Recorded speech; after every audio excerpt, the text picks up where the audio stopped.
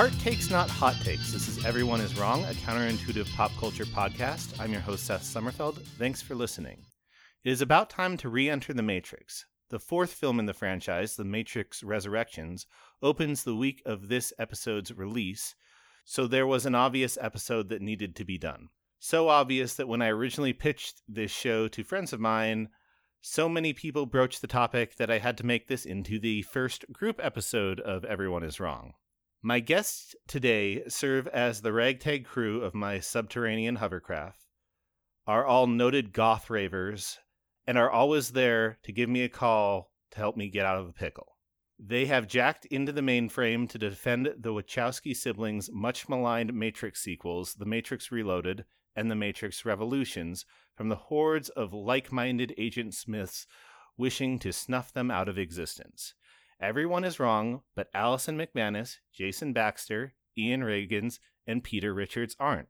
Thanks for coming on, y'all. Thanks for having us. Hey, super happy to be here.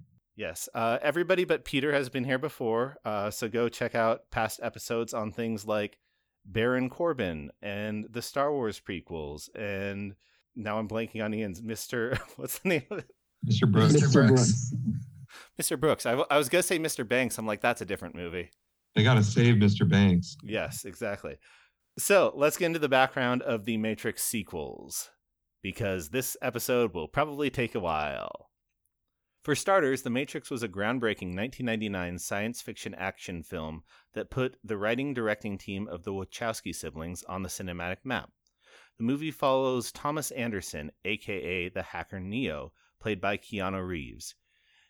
Neo is contacted by mysterious hackers who help him escape equally mysterious agents trying to follow him. He's tracked down by the sleek femme fatale Trinity, Carrie-Anne Moss, who takes him to a quasi-mystic named Morpheus, Lawrence Fishburne. Morpheus gives Neo the choice between taking a red pill and seeing the real world or taking the blue pill and going back to his life. He takes the red pill and discovers that his late 1990s reality was actually a computer simulation. In fact, it's far in the future, and the battle between humans and artificial intelligent robots has basically been won by the robots. They use humans as batteries and keep them occupied by plugging them into a computer simulation known as the Matrix. The few unplugged humans either live in the subterranean city of Zion or venture to battle the machines by leaving and getting into the Matrix. Morpheus, captain of the Nebuchadnezzar hover ship, searched for Neo and saved him because he believes he is the chosen one, as prophesied by an even more mystical being named the Oracle, played by Gloria Foster. And after a lot of philosophy discussions, bullets fired, kung fu punches, a love story between Neo and Trinity, and a showdown with noted computer program agent Smith, played by Hugo Weaving, and some reality-bending manipulations of gravity, it seems like Neo is actually the one, due to his reality-bending powers, that he possesses in The Matrix. The film was a hit in every sense imaginable, becoming an instant classic. Released on March 31st, 1999, it went on to make over $464 million at the box office. It was instantly lauded at its time for its game-changing special effects and dense pop philosophy lessons. It won 4 Oscars: Best Visual Effects, Best Film Editing, Best Sound Effects Editing, and Best Sound. It sits at 88% on Rotten Tomatoes, though only 76% among top critics, has an audience score of 85%. So, with that as the base, the hype for the Matrix sequels was just about as big as you could get in the post-Phantom Menace, pre-Marvel Cinematic Universe film realm. And, well, a lot of people felt let down by what the Matrix sequels delivered. The Matrix Reloaded and the trilogy concluding The Matrix Revolution were both released in 2003 in May and November, respectively. The creative teams and cast basically all carried over from the original films to both sequels, with one notable exception that we will get to later. We're going to get very spoilery here, so be prepared if for some reason you haven't watched the Matrix sequels in the 18 or so years you've had the chance to do that. The Matrix Reloaded, oh my gosh, there's so much. These are all so dense.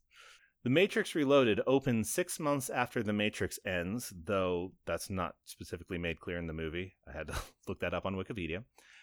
With Neo having dreams of Trinity possibly dying. The hover ships are called back to Zion because there's an impending attack from the machines. Also, Agent Smith has gone rogue from the rest of the computerized agents after his encounter with Neo and has begun taking over other creatures by making them clones of himself, sort of just adapting them to become him. After a long time of nothing really happening, Neo enters the Matrix and talks to the Oracle, who says he must find a keymaster to access the source of the Matrix. Neo then battles an army of Agent Smith clones. After that battle, Neo, Trinity, and Morpheus go to meet up with Merovingian, a French mafia guy played by Lambert Wilson, and they go to meet him because he's holding the Keymaker hostage. After various extensive battles, including a lauded scene that even the haters like, which is the freeway action sequence, they get the Keymaster to safety. Crews from the other hover ships join the Nebuchadnezzar in a heist-style sequence to take down the defenses so that Neo, Morpheus, and the Keymaster can enter the source. Trinity doesn't initially plug into the Matrix as to prevent Neo's visions of her dying from coming true. But when things go haywire, Trinity must plug into the Matrix to save the day. Neo makes it to the source where he meets the Architect, a godlike creator who tells him he's not the first chosen one, and he must choose between resetting the system to save Zion or going back to save Trinity. Neo chooses love and Trinity, failing to save her, but then bringing her back to life with his powers. The Nebuchadnezzar crew must abandon the ship as it is attacked by Sentinel machines, but Neo allows them to escape somehow by using his in-Matrix powers in the real world. And then he goes into a coma-like state. The crew gets picked up by the hover ship Hammer and cliffhanger, though not that big of a cliffhanger because, again, the next movie would come out in a few months. And that next movie is The Matrix Revolutions, which opens with Neo in the Hammer's medical bay in a coma beside Bane, a suspected human traitor who is also in a coma. Despite not being plugged in the Matrix, Neo is actually trapped in a subway station between the Matrix and reality. He is stranded there because the Trainkeeper is loyal to Merovingian, so Morpheus, Trinity, and the Oracle's bodyguard, Seraph, must storm that dude's base to force him to free Neo. Once freed, Neo visits the Oracle, who now looks different because Gloria Foster sadly passed away between the two filmings of this movie and had to be recast. And while meeting the Oracle, he gets some advice. The last advice from the Oracle, it turns out, because once Neo leaves, Agent Smith storms the Oracle's apartment and assimilates her. Back in the real world, Neo convinces Captain Niobe, played by Jada Pinkett Smith, to let him and Trinity take her ship, the Logos, to the Machine City while the rest of the party head back to Zion on the Hammer to try and defend the city. Bane awakens, kills the medtech, and stows away on the Logos, eventually attacking Neo and Trinity. It turns out Bane is a real-world corruption of Agent Smith, and he blinds Neo before Neo is able to kill him. There is a super long battle between the humans and the machines back at Zion, culminating in the Hammer getting back just in time to set off an EMP to temporarily delay the assault. Meanwhile, Neo and Trinity reach the Machine City, setting up the trilogy's finale, which includes one last showdown between Neo and Agent Smith. And woof, that's a big information dump, but that's what happens in the Matrix sequels. Both movies were big box office hits in 2003, but you can even see the diminishing hype levels in the ticket sales between the two movies mere months apart. The Matrix Reloaded brought in $739 million at the box office, while Revolutions, while still a big financial hit, did a pretty hard nosedive to only $427 million. A little bit above half of what the first sequel did. Somewhat surprisingly, because these films do not have a great rep in the general discourse, critics actually were very supportive of Reloaded. The Rotten Tomatoes score is 73%, though only 65% among top critics, with an audience score of 72. Revolutions, however, felt the backlash with a Rotten score of 35%, 22% among top critics, but still with a fresh audience score of 60%, which is kind of shocking to me because outside of the people that are on this Zoom, if you bring up the Matrix sequels, most people are not super duper supportive of like, actually, yeah, they're good, which is why we're doing this. So before we go into critics' quotes, what were y'all's personal experiences with the Matrix sequels? Yeah, this is Ian. I'll go ahead. So I saw the original Matrix in the theater in 1999 when it came out. I was 14 years old and loved it, of course, as most everyone else did. It was kind of a perfect movie for a 14-year-old kid, which is arguably what the audience for all of the movies were. But even my dad ended up getting really into it, which it didn't seem like something that my dad would be really into, but we were talking about it a lot. And of course, all my friends. Then I saw the second one. It came out. When did you say it came out? In May 2003? Yeah, is that right? May 2003. So then I saw Reloaded with another friend who was really into the Matrix, a friend of mine from high school, over the summer, a couple months before I went to college. And then then Revolutions came out in November, and I went to see my freshman year of college in the theater with a friend. And because we had moved to Pittsburgh, it was our freshman year, we didn't have cars, so we had to take a bus a pretty far way to the movie theater. And I remember it was the first time seeing Revolutions that I can remember a lot of internet theorizing going on about this upcoming movie, which of course is something pretty common now, between seasons of Battlestar Galactica or seasons of Game of Thrones or something like that, right? Like fan theories. And I did a lot of theorizing of my own. It was kind of the only time that I've ever done that, but I loved Revolutions. And despite like any theories that I may have had about it, I was really happy with how the film turned out and with the ending, and got to go see it with a new friend and things like that. And I haven't watched it. I haven't watched them much since then. I have seen them each a couple more times, but on a rewatch, I like them just as much, if not more. Awesome. So yeah, we'll dive into your reasons why shortly. How about you, Peter? What is your relationship to the films? I'm Peter, and I also saw the films in theaters, and I didn't love them when I first watched them. And over many rewatches have grown a very strong affinity for them. I think they're really great, important cinemas. The first movie made such a big impact on me. Me and my friends left the theater and we're like, wow, can you see the Matrix code in front of you, or is it just me? So it was like a really infectious idea that we just couldn't wait to get sick from. Awesome. How about you, Allison? Yep, I saw all three of them in the theaters too. Saw the first one in 99, like opening weekend. We didn't really know what it was. My friend Mike and I went, but we love sci-fi movies, so we're like, this seems cool. Anyway, so I saw Reloaded in May of 2003 as well when it came out. I think I saw it opening night. I saw Revolutions opening night as well. So I pretty much seen all three of the Matrix movies opening weekend or opening night. And by 2003, there's already theories about the whole trans thing. Not as much as there are now. But that definitely spoke with me, and that's something obviously we're going to talk about a little bit, as me being a trans person and watching a movie directed by two trans women. So that was a very interesting red pill, blue pill thing. Right. And then lastly, Jason, what was your experience with these films? Sure. As a young man, I was super hyped for the first one. The ad, like with the little baby in the pod, with the "What is the Matrix?" was in like the back of every fucking comic book that came out that year. So, but my parents didn't let me see R-rated movies in theaters. But like literally every sleepover ever, it was like, yeah, it was right.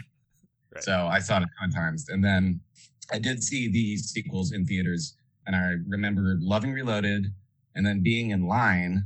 There's like a queue inside the theater to get into the Revolution screening. And the first guy walking out just shaking his head and being like, no, man. So I went in with low expectations. I didn't like it at the time. And then, ironically enough, I had a come to Jesus moment later in college. I was taking this course on dystopian sci-fi. It was a really cool professor. And we were studying The Matrix. And I was like, I don't know, man. In Revolutions, the whole Christ allegory thing, isn't that a little rote? And he said this thing, which I still haven't wrapped my mind around, where he's like, well, isn't that what makes it postmodern? And I was like, you're smarter than me. But that set me down the path of like, you reevaluate these, and I just love them more and more every time that I put them on. Awesome. I will say for me, I was very much in the like, I didn't really get the first Matrix when I did not see it in theaters. I was not like a huge fan.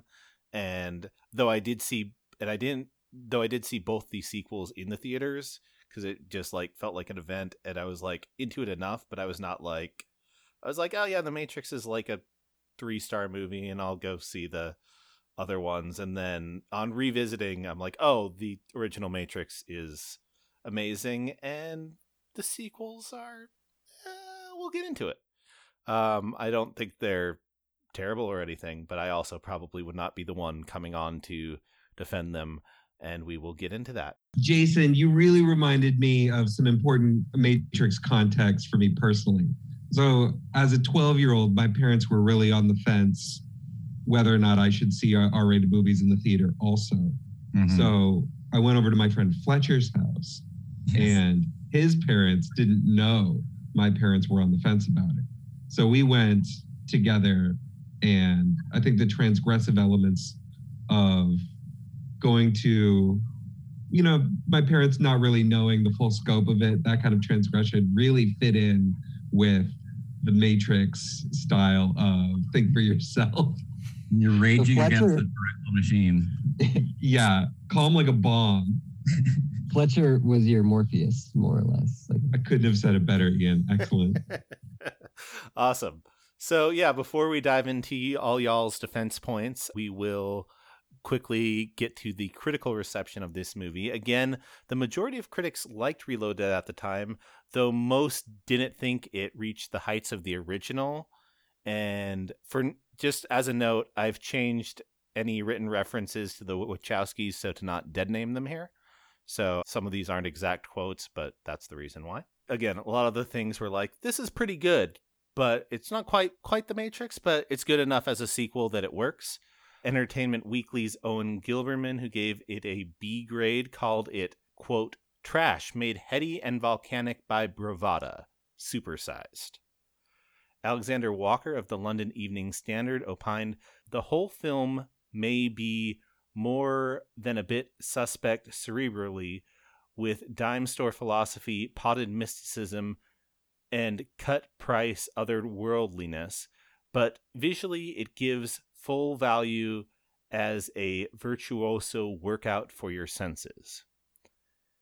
And a rare, it's actually better voice came from Richard Roper stating, quote, in the face of almost unbearable expectations, the Wachowskis deliver a sequel that soars to places only hinted at in the original. But there were also plenty of real-time decriers who crystallized a lot of the points that seemed to stick in the mass mind about Reloaded.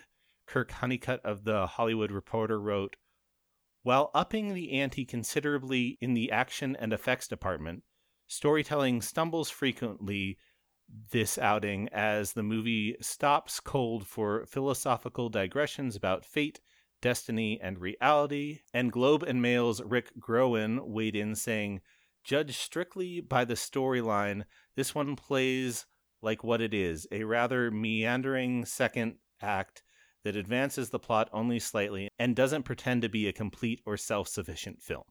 And because this film came out during the Star Wars prequels era, there were a lot of comparisons to the Star Wars prequels. The AV Club's Nathan Rabin wrote, the Wachowskis seem to be affected with George Lucas syndrome. They're so enthralled by the convoluted mythology of their own private universe that they've lost touch with its human core. Nick Rabin claims to unironically like ICP. I'd just like to point that out. So yeah, he's a critic with interesting tastes.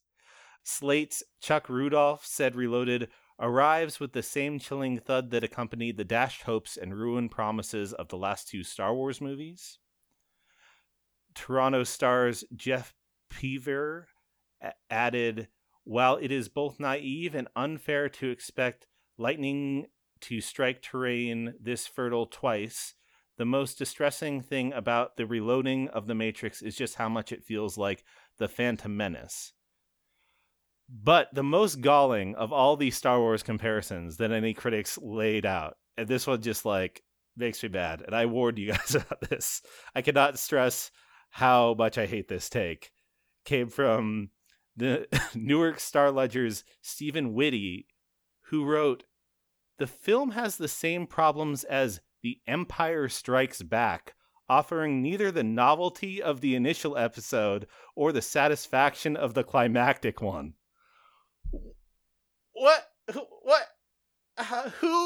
Who takes down The Empire Strikes Back as like your comparison? Honestly, couldn't agree more. Ah. Attack of the Clones is the true sequel. More like not so witty, right? Yeah. And also, weirdly, there were a lot of the top critics' negative reviews, like multiple ones that used razzle dazzle to describe the visuals, which is just like a weird thing to like harp on multiple times. But anyway, challenge from the Today Show, like what the heck? Razzle dazzle, especially for muted that has such a movie that has such a muted color palette. Yeah, that's something that I'll bring that up later. Wait. Yes.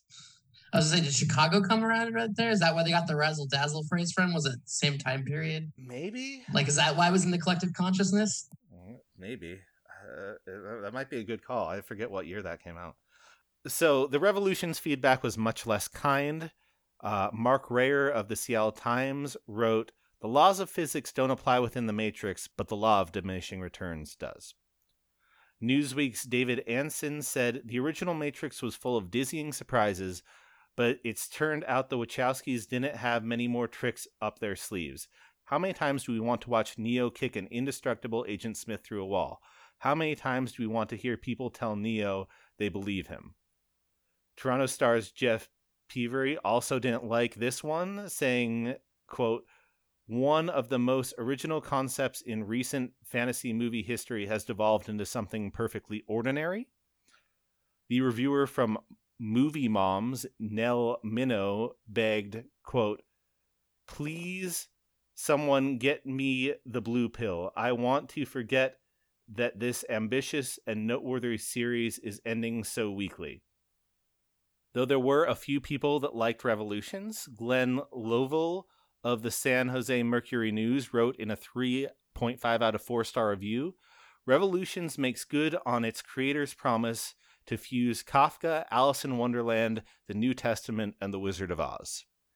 And for those of you that listen to the podcast, can I give you all one guess which critic likes both of these movies? Anybody out there? Peter Travers. No. A.O. Scott. No. Anybody? Ebert. There it is. It's Roger Ebert, the benevolent architect of Everyone Is Wrong, who likes basically all the movies that people come out here to defend. Points to Ian and Allison for getting that one.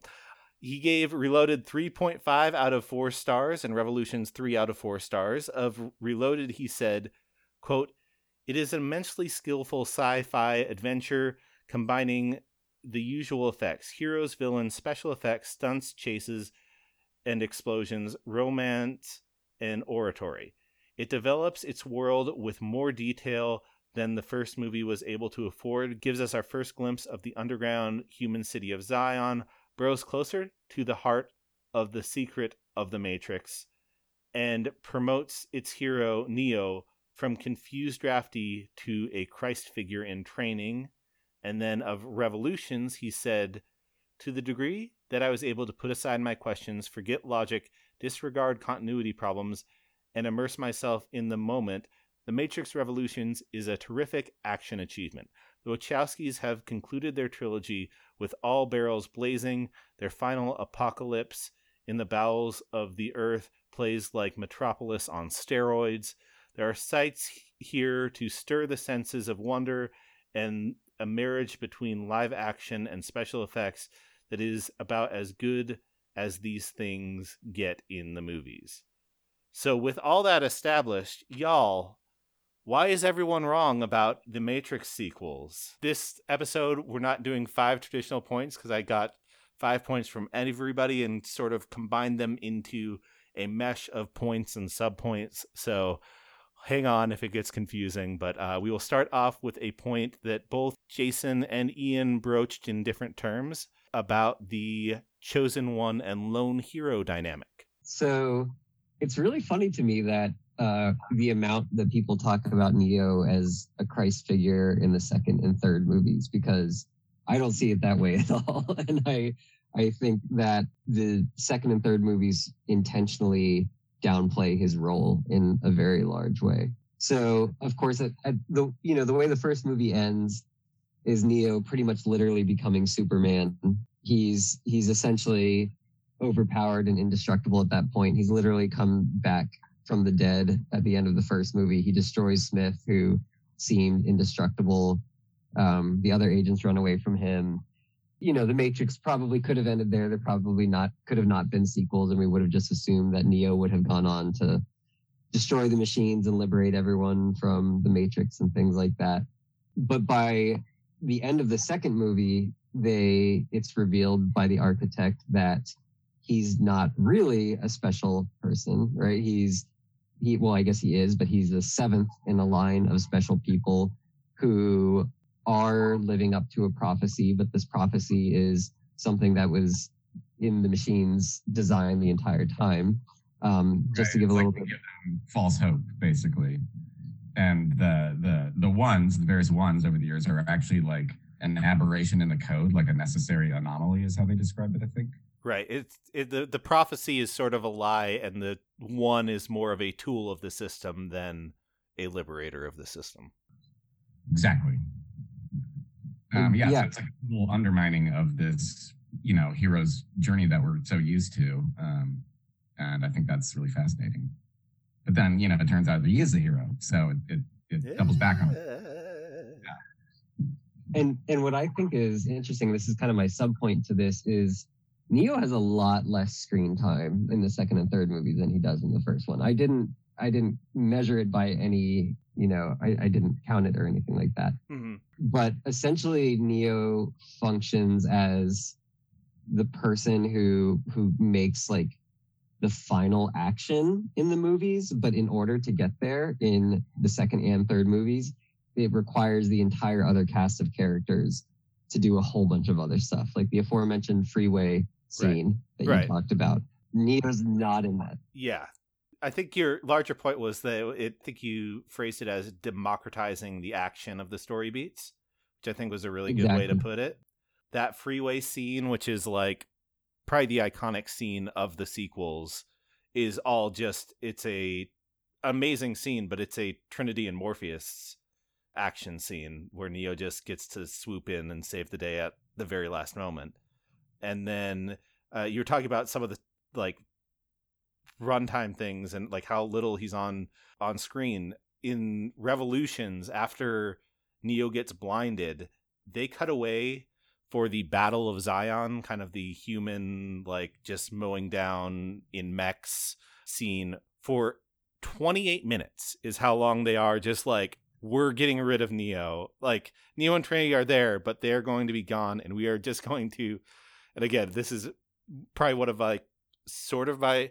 I understand it as a defense, but also like one of my criticisms, where it's just like, in the third movie, there's like a half hour where we're just like, here's the characters you don't really care about doing like CGI mech battles for 30 minutes, and doing basically like Millennium Falcon trunch runs in a hover ship. And that's going to be this for 30 minutes, even though you kind of know that in the back of your mind, it's just going to happen. Whatever Neo, this kind of is meaningless, because whatever Neo does is going to be what actually matters. I wouldn't say it's meaningless though. Yeah. Because like, I think that the movies, they do they only have so much time, and the second and third movies introduce a lot of characters, like Link, who's the new pilot of the Nebuchadnezzar after what are they named? Dozer and Tank and Dozer. Tank, that's right. Refused to come back for money. So they're killed.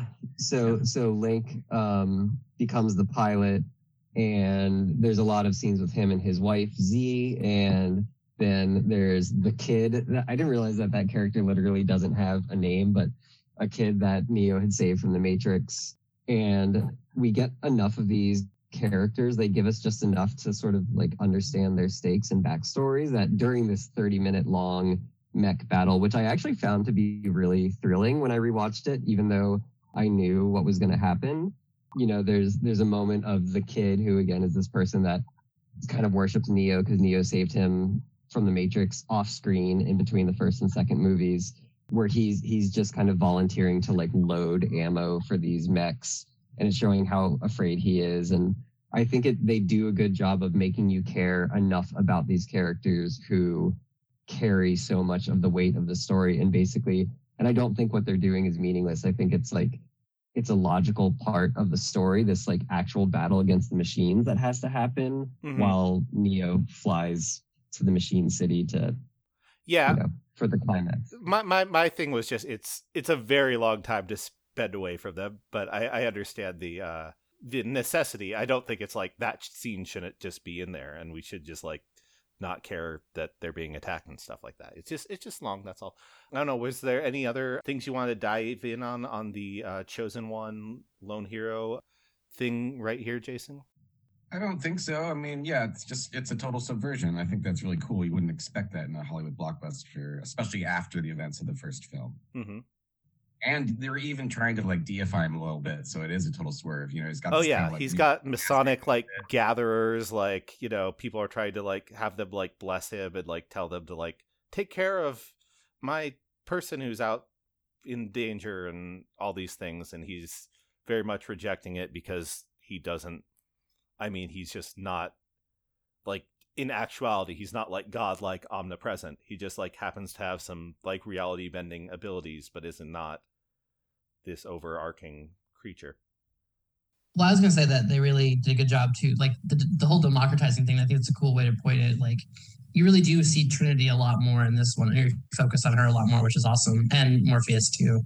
I think it's funny though, talking about like Jesus Christ, like the fact that her name is Trinity is even funnier to me. Like, how come she's not the actual Jesus figure in this or whatever? I mean, literally the Trinitarian, if you look at actual Christianity, like that's something to think about too, the subversion of calling the character Trinity as well. Yeah, you really can't have Catholicism without a Trinity. Yep. Not the one yet. Mark my word. And something that's really interesting to me on this rewatch is that, like, everyone talks about Neo's sacrifice at the end. We'll talk about this a little bit more later. But she also essentially sacrifices herself moments before he does. And she's literally like kind of impaled by these things almost in a way that like in a crucifixion-esque Jesus way. was. Yeah. Or who's that one? The saint with all the arrows. What's that? Yeah, I know. Oh yeah, even more so like that. Like, who was that? The saint with all the arrows. So we are sexy arrows. We are too well versed on our science fiction and not well versed enough on our saints. That sounds about right. Yeah, which is fine. That's what this podcast is for. We are proto sci-fi. I'm not. Well, I feel like doing the Everyone Is Wrong episode about religion would be just a little bit too much. So let's move on to the second point of defense, which is one that was a kind of a crossover between Allison and Ian, which has to do with Agent Smith and the way he evolves over this movies. Why don't you start this one, Allison? Yeah, I mean, if you look at parallel between the Smith story and the Neo story, like it's really, there's like this whole parallel, which I thought was really cool, and they really expanded it, especially by the second and the third film, when he's basically assimilating everyone, where Neo is like a one person, and then Agent Smith basically becomes everyone. I mean, he basically becomes a computer virus. He goes from a program to a virus by assimilating everyone. But he's also becoming more aware and looking for who he is as a person, I guess. And that's what I thought was very interesting. They really expand upon about him trying to find free will and awareness of what's his purpose beyond stopping the one or stopping people from plugging out of the Matrix, which is basically what his purpose was. And, he went from like agent, FBI agent, whatever you want to call him, in episode 1, where he's basically just, Matrix Cop 2 expanding beyond Matrix Cop. Yeah, I mean, he literally just like he unplugs and kind of defies the order of the system in a way that he, in theory, is not programmed to supposed to be able to do. And this is what, the fifth? Did you say this is the 5th or 6th iteration of the Matrix? Is that what they said? And the seventh. Yeah, and the Smiths programs, I think, were introduced in this iteration. I think, or maybe it was the one before. I don't remember, but I think it's very interesting too that a lot of the programs change over time, and that was part of what's very interesting about Smith, I guess, is that he's also a newer program to the Matrix, and he basically helps blow up the end as well by his story by the end by basically assimilating so many other computer programs and people in the Matrix. Right. So. Yeah, so I kind of love the weird like tragedy of his character in a strange way, but these movies are like pretty much all about choice and free will. Like if you really, I mean, there's so many other things, but I think like the most discussed theme diegetically anyway in the movie is like choice and free will. Yeah. And in the second movie, because Neo destroys Smith at the end of the first movie, just to kind of talk about the story logic of it or whatever, like when a program is destroyed or no longer has its purpose, it's supposed to return to the source in the Matrix where it's deleted. But Smith realizes he can choose not to do that, and he decides not to go back and be deleted and to become like his own person in a way. So he's in a way awoken right at this point. But he talks about in the second movie how what Neo took from him was his purpose. And he's saying he had a purpose previously, but that purpose was really like a lack of free will, because if you have a purpose, that means you don't have free will. So he's sort of like lost this thing, which is why he's so like just bent on essentially destroying everything. And I just think it's really interesting the way that Hugo Weaving characterizes that. And there's just like a little bit of like weird sadness to it in the second movie. And so he's like, at this point, like it's more purposeful or, and like revenge driven, but he does also like, he develops free will and choice again, like in parallel with Neo. Yeah. It's got that element of the AI that's often in lots of sci-fi of like the AI wrestling with like sort of being real now and like the like existential horror of that. Do y'all think that Hugo Weaving gets cast as Elrond without The Matrix? I don't know. He wasn't really, before that, he was in a lot of smaller, I mean, not in the smaller movies, but what was that movie? The Interview? They were British, yeah. Yeah, and... he was in Priscilla, of course. Priscilla, of course, yeah. Oh, what a great... But yeah, I'm guessing The Matrix helped at least the studios say, hey, the first Matrix, obviously, because obviously Lord of the Rings came out by the time the second and third Matrix movies had come out. But yeah, I'm guessing that might have definitely helped portray him. And he does a great job, I think, really as the antagonist. Obviously, Agent Smith is... I like him.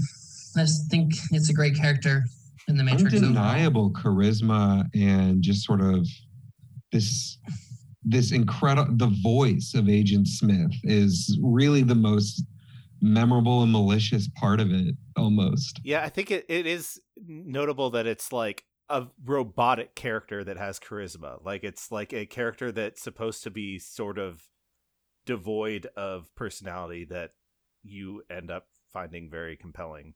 Oh, just a quick thing. I think I must have found this on the Matrix subreddit, but it's worth looking up. Somebody found and scanned Hugo Weaving's copy of the original Matrix script with his margin notes, and they're really, yeah.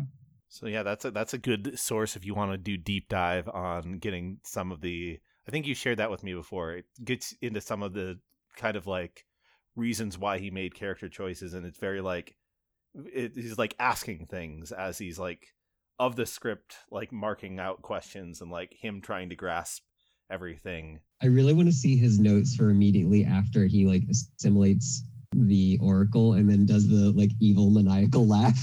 Like I just want to see what notes he left for himself. And it's like for people who've seen it or haven't, it's like a cartoonishly evil laugh where he's clearly just having a ton of fun in the role. And Yes. it's kind of weirdly out of place, but it's awesome. It's top tier supervillain laugh for sure. And I like that scene. It's very interesting to speak of that, like the Agent Smith scene where he assimilates the Oracle. It's very poignant because it's like this is a character. I mean Smith, but also the Oracle is a character that you've grown to follow throughout the 3 movies. And by that time, it's like she's kind of served her purpose, but also it's kind of sad to watch her go because you're like, this is the one computer program who's been mostly benevolent so far to Neo and Morpheus and Trinity and the rest of the unplugged humans. And it's just like weird to watch her kind of like slowly fade away and basically get killed by the main antagonist of the story. All right. Just a quick few follow-up points because we have a chat in here and I'll mention them. Saint Sebastian is the saint with arrows that we were talking about, and Chicago did come out in 2002, so maybe the Razzle Dazzle was part of that byline. But now moving on to our third point, which I'm gonna just like clear out the lane because I know Peter has a lot of thoughts.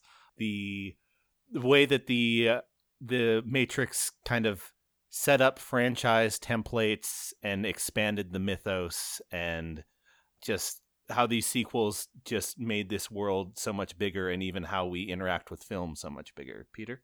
In the wake of the Star Wars prequels, I think that the idea of like expanding even though the Star Wars sequels had come out decades before and the prequels were coming out, and there's this idea of an expanded universe that's almost mainstream at this point. I think the Matrix original film had everybody turning and looking at each other and being like, wow, I guess we can really do anything. Up to that point, HBO had only really done crime shows. And after that, they really kind of enter the world of fantasy and high production and sci-fi. I think very much, I was asking a leading question earlier when I asked if Hugo Weaving would have been cast as Elrond if he hadn't been Agent Smith first. I think that the way that these sequels are paced is so frustrating to the critics at the time, but I think it's really natural feeling now. It feels like a miniseries. It unfolds really, really generously. As you said, everybody gets a lot more screen time than Keanu Reeves in the sequels, and I think that it gives us this pacing dilation, which is so innovative now.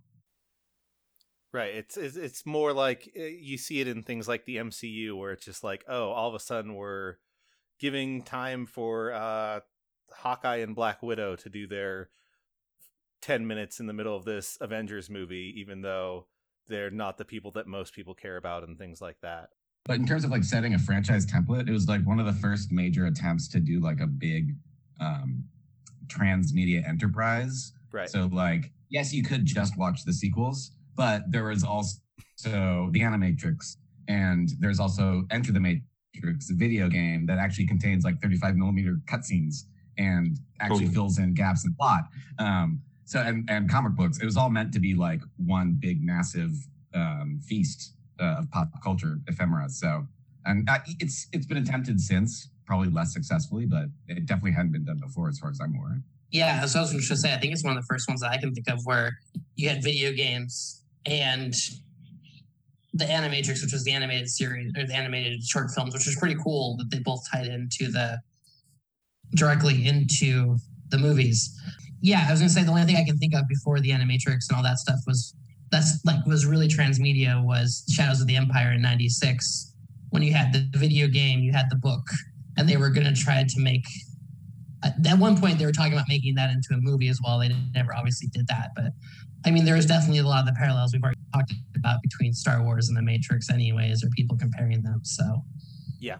Well, you mentioned the MCU. It's like now you can't walk into the new MCU movie necessarily without having watched 5 television shows. Right. So yeah, they're kind of trying something similar, frustratingly. And it's so good to bring up the Animatrix too, because honestly, that was one of the reasons I had such high hopes for the sequel, was how complicated and stylistically divergent, and how in depth the stories in the Animatrix were, that when we got back to the big screen version of it, it felt almost watered down, even though it still had all of these blueprints for long form, for long form storytelling, for franchising, for expanded universe. Mm-hmm.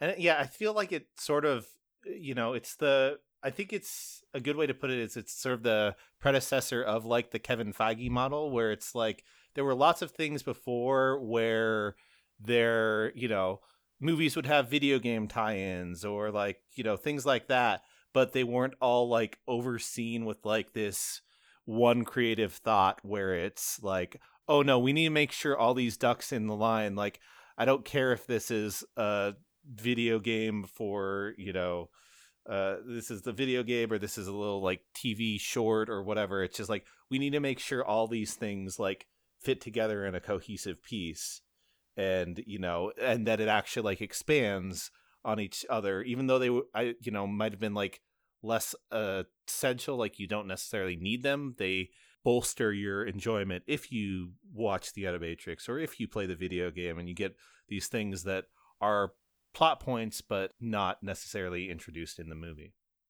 It's kind of like the first time it wasn't inedible garnish, where it was like the video game is just a borderline unplayable version of the movie. Right, just something, an NES game by LJN that they like turned out in a month.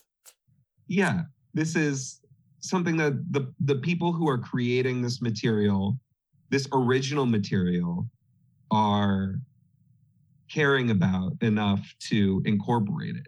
It's part of the grand vision of it. Right. I think that there, especially in Hollywood, is still a really, really hard barrier of hesitation for giving new material space to become classic material. Right. I mean, and that's something sort of the Wachowskis have kind of struggled with a lot in the years since, where it's, movies like Jupiter Ascending, which we've done or on Jupiter this Rising. podcast. It does have the wrong title screen. It has one that doesn't agree with the title that Netflix gives it. I love that about it. Yeah. Well, I had no idea. That's amazing. That's a funny example too, because that was supposed to be a trilogy, and Warner Brothers was like, no, and they're like, okay, we'll try and cram it all in. And so the sisters need breathing room to tell their fables, man. Yeah, but honestly, they didn't in that one. That one is perfect. It's sort of like they can tell the long form, the long game. They play the long game perfectly, but they can also clean up a massive story for 120 minutes. Mm-hmm. I mean, even Ian and I's previous film was one of those. Previous episode was one of those films where it's just like, this was supposed to be a trilogy and it was all planned out, but it was like, didn't do well enough at the box office, so we're gonna like abandon this ambitious idea. But yeah, go back and listen to the Mr. Brooks podcast and the Jupiter Ascending podcast if you want. Just thought of something. Yes, go for it. And this is gonna tick you off because I've been putting off doing this episode for ages. But another thing, not as successful, but trying to do the Transmedia project is Southland Tales by Richard Kelly. Because there was the comic book prequels that are like crucial to understanding what in the heck is going on in that movie. And it was meant to be, there's other stuff too. Was there like a website or something? Like, yeah, this whole enterprise. But we don't have to get into that now. Oh, one thing I wanted to say was, Jupiter Ascending, like the Wachowskis, I think have felt like the way they've progressed in their filmmaking, the sisters have done a really good job of like trying to set up sequels with almost all their films, and unfortunately not getting sequels of any of their other films, which I don't know if plays into how Revolutions and Reloaded did. I know the films came later, but I don't know if the people who made the films looked back and said, well, maybe we shouldn't give them sequels given how bad the critics reviewed, especially Revolutions. But now they got Resurrections, which I'm going to always confuse with Alien 4, because that's Alien Resurrection. Yeah. Which it's is let's a bad movie. They make a lot of confusing things. But while we're It's good. No, it's good. You make a fourth movie, you have to call it Resurrection. I you guess. just have to. It's a rule. I don't make the rules. Hollywood makes the rules. Hollywood Handbook rules. The only other thing I noticed too was, by the way, Kill Bill Volume 1 and 2 came out right after.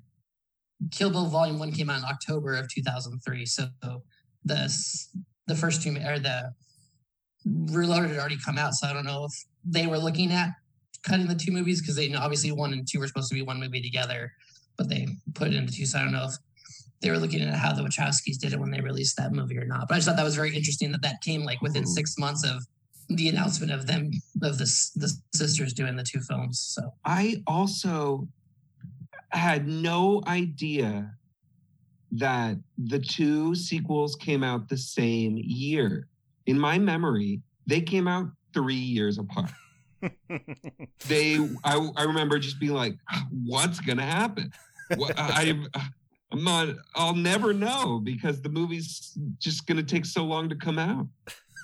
Felt like 3 years. Yeah. I was so surprised.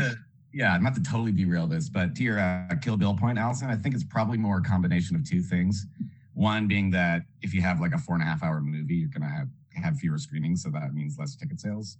And B, I have a hunch it has something to do with a certain greedy, disgraced producer of those films. Yeah, that's what I was thinking too. Milk it as much as Gross. possible. The exact opposite of the Wachowskis. Yeah. While we're in the point of kind of this franchise templates, the way that expanded universes work, I think it's a good spot. Jason, you want to talk a little bit about sort of how these movies expand the mythology of The Matrix? Yeah, I think we touched on a lot of it already. So I will whittle it down to what I think is the coolest of the mythology. And it's one that like went right over my head many, many times until I was listening to an episode of a podcast called Blank Check with Griffin and David. If you've never listened to it, it's fantastic. Griffin Newman, the co-host, is an actor and comedian. David Sims, the other host, is the film critic for The Atlantic. And he is a fiend for the sequels. So the episodes that they did on the Wachowskis and the Matrix ones, he goes super in depth and explains all these things that totally went over my head, like multiple viewings. So the deal with the Merovingian, right? Which doesn't really make sense until after the architect scene, because you don't know at that point when you meet him that there have been multiple iterations of the Matrix, right? Right. He's from the second Matrix. So the first Matrix is a paradise and the humans reject it. So the second Matrix is like a nightmare world filled with like literal monsters. Like vampires and exactly ghosts and, and all these. Merovingian's like a kind of a Dracula figure. He lives in like this spooky castle, and it's easy to like, and his twin sidekicks, they're basically ghosts, right? Yep. Or phantom. They're also the most like early 2000s looking dudes like possibly imaginable. Yeah, I hate those white dreads. I mean, they are literally cyber goths. Like, if you were to say, what does a white cyber goth look like from 2003? That's exactly what I would picture. I would trust them. Wait, what does a rich cyber goth look like? Yeah, true. It's not your high school cyber goth. It is your no, your actual like go to like in your 20s or 30s go to.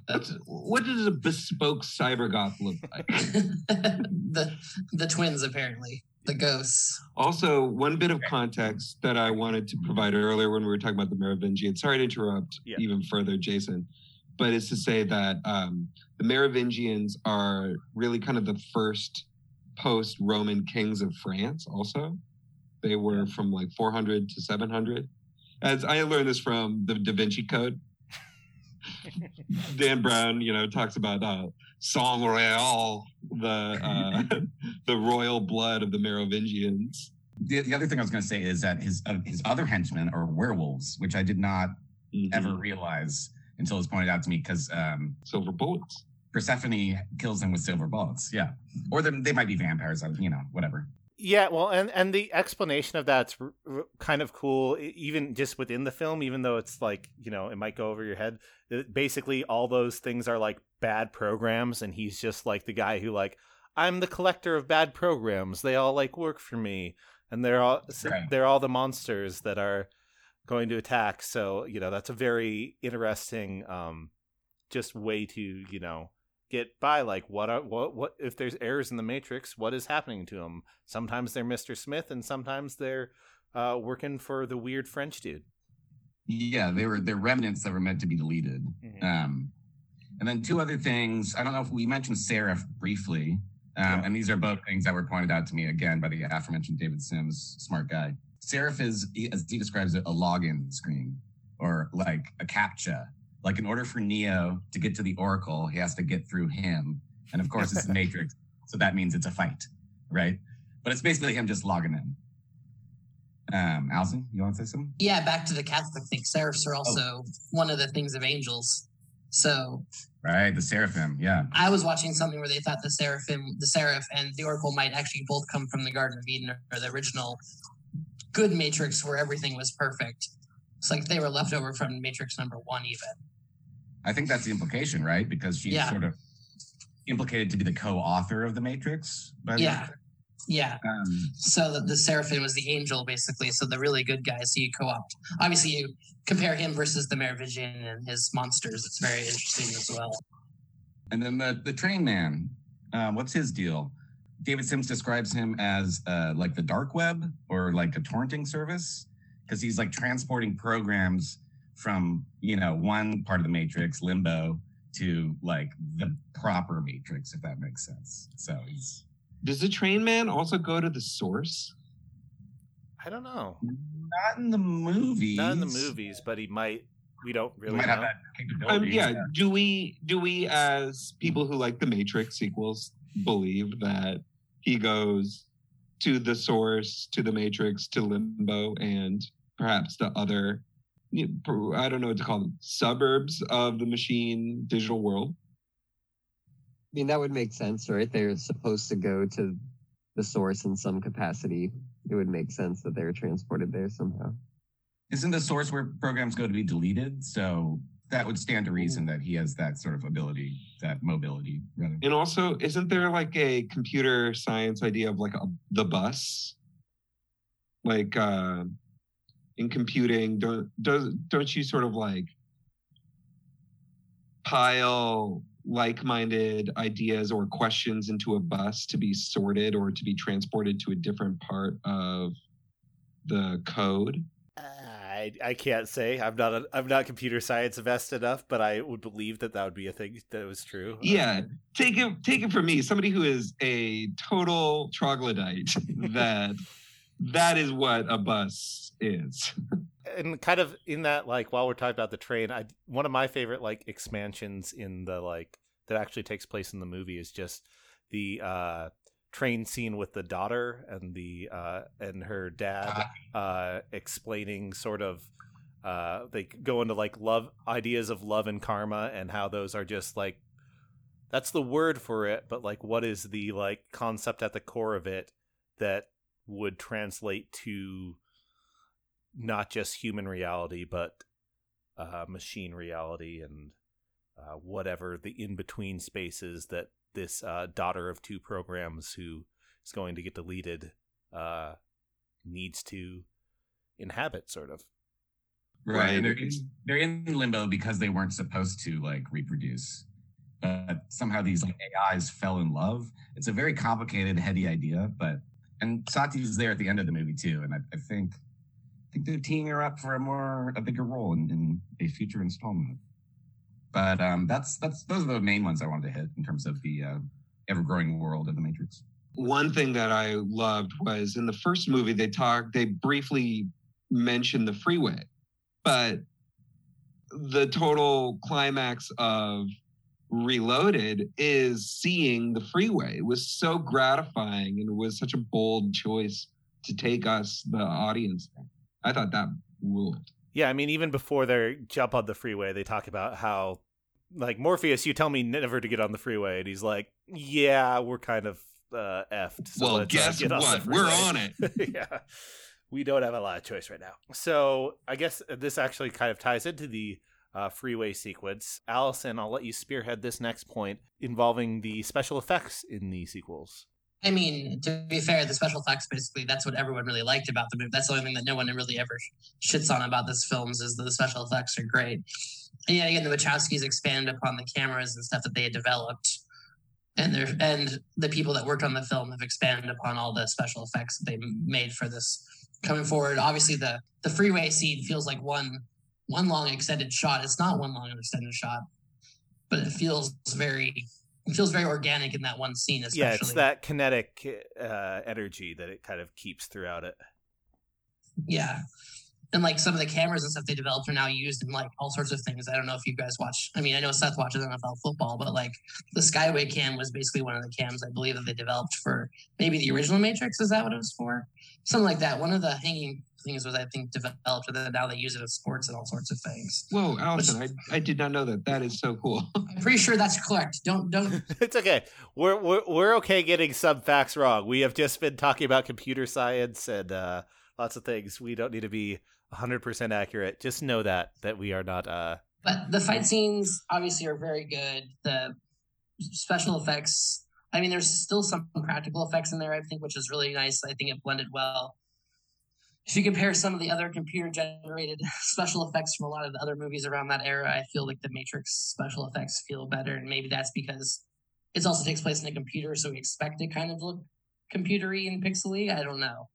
Mm-hmm. But I feel like that maybe lends some more credence to why it feels so good. I think most of the special effects, even 18 years later, still hold up pretty well. There's a couple, spots where like maybe Neo's flying and you're like, that looks a little like computery in like a sort of silly way where he's like doing his Superman things.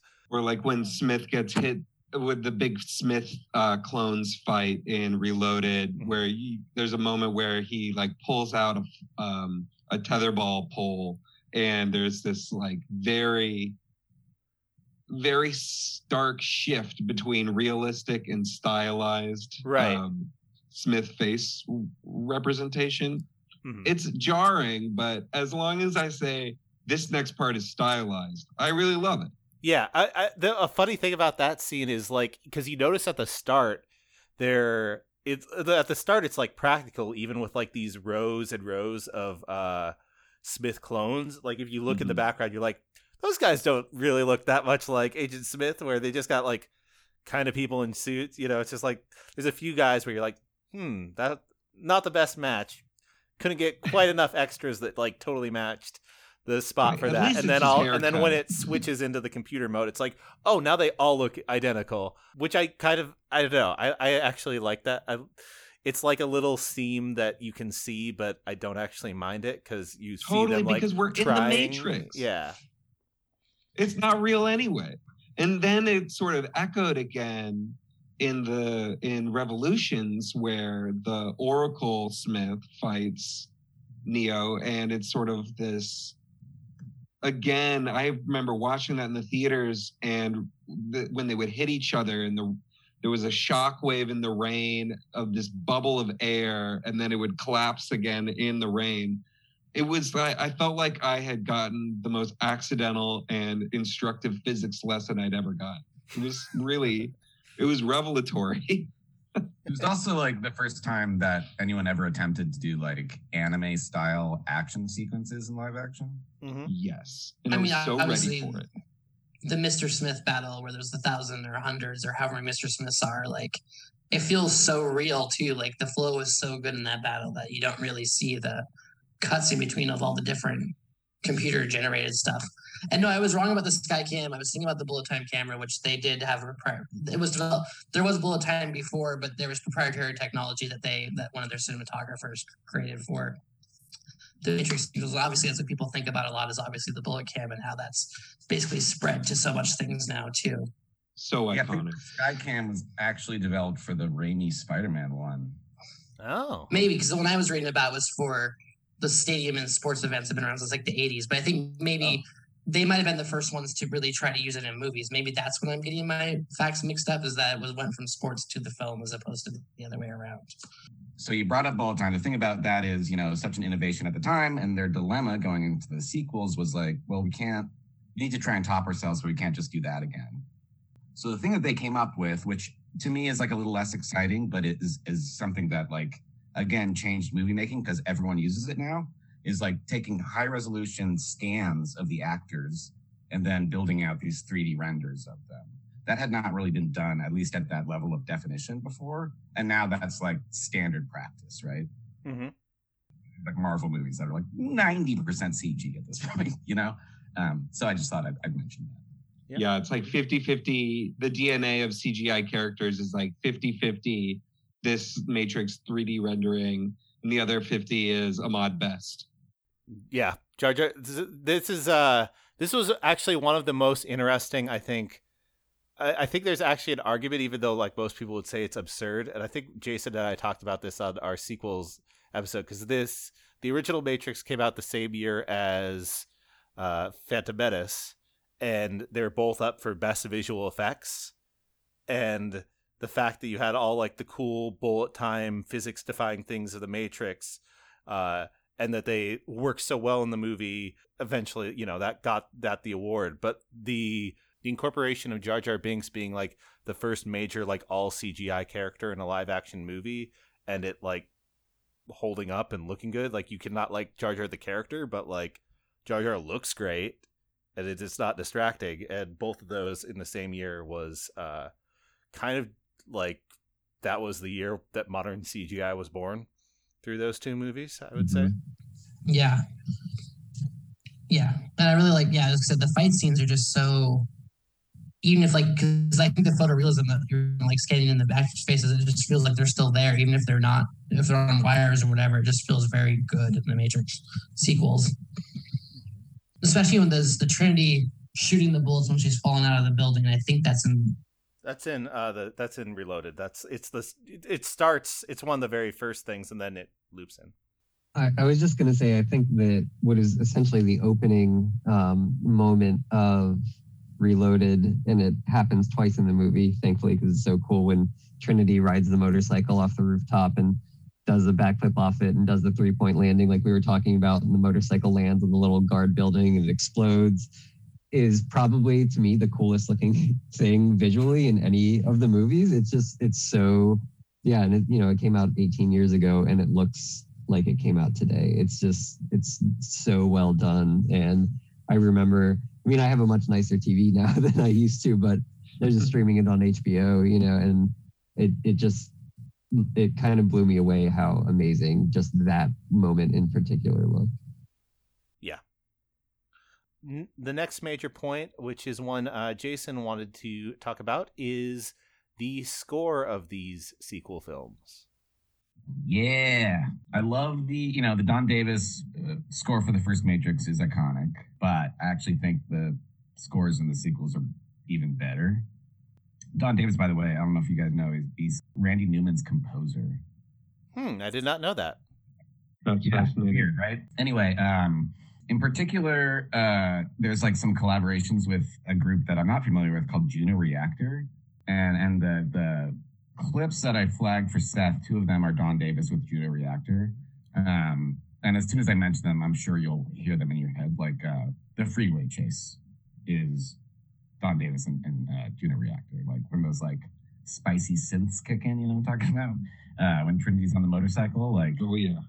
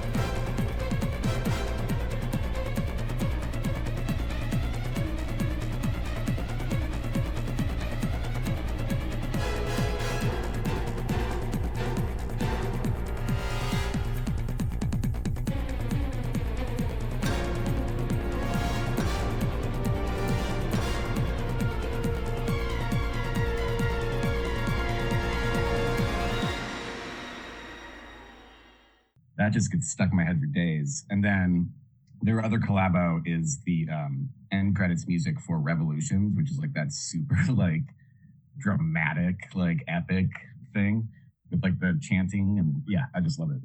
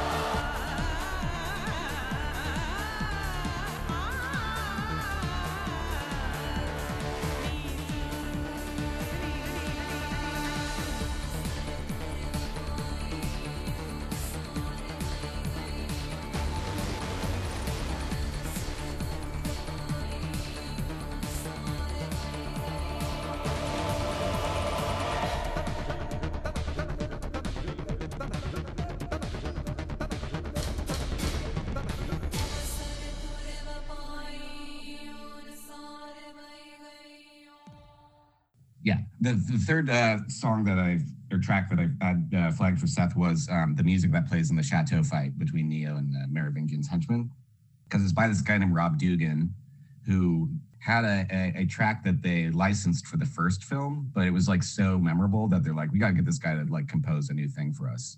And the song that in the first one is when Neo's in the training simulator and it's the woman in the red dress. You know what I'm talking about? Where they're walking down the street and there's a really sick beat playing. Yeah. So they're like, yeah, we got to get this guy back and have him do something new for the new ones. So.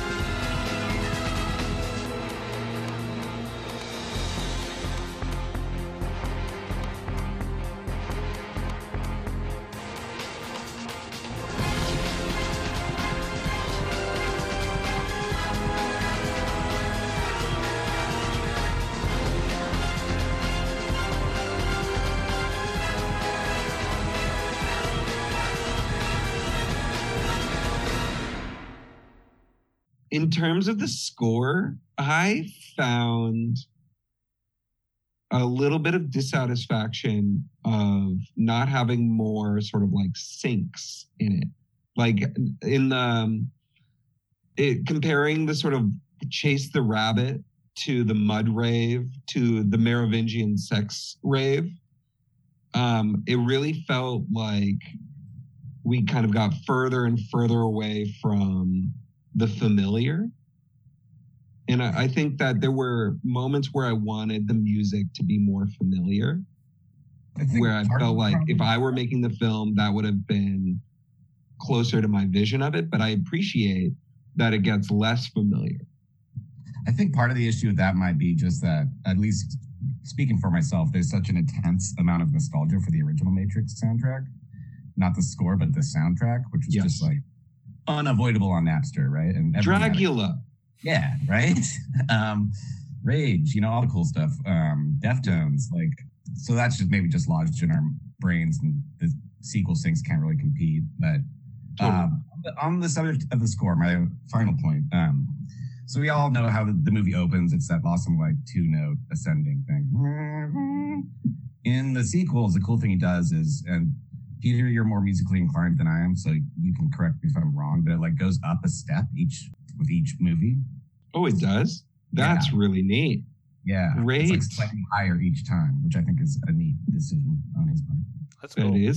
That's super cool. So the next point is one for Ian, which has to do with some of the tone and weirdness that it develops over the course of these sequels. Yeah, so the first film is, I didn't mean it this way when I texted you, but I described it as cold, but I didn't, it's not cold. The first movie's not cold, but it's very cool. It's very like purposefully like cool, and like the sleek. It's very like sleek and like sleek. Like it feels black leather. Yeah. It feels very not sanitized in a way that it's like holding anything back, but like the actual world seems like sanitized, like they sent in a cleaning crew to like scrub everything to make it look perfect. Right. And all the settings in the Matrix are like either sort of like an abandoned building or like a sleek kind of office, like anonymous office building or something like that.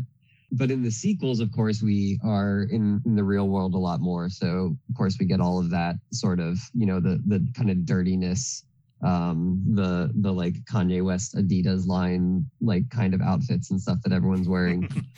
But also in the Matrix, things get a lot kind of weirder, like the Merovingians had like sort of bar, and then the chateau, like things start just getting like a little bit more artistic and a little bit more visually interesting in that way, as opposed to visually interesting from like, the fights and special effects and stuff like that.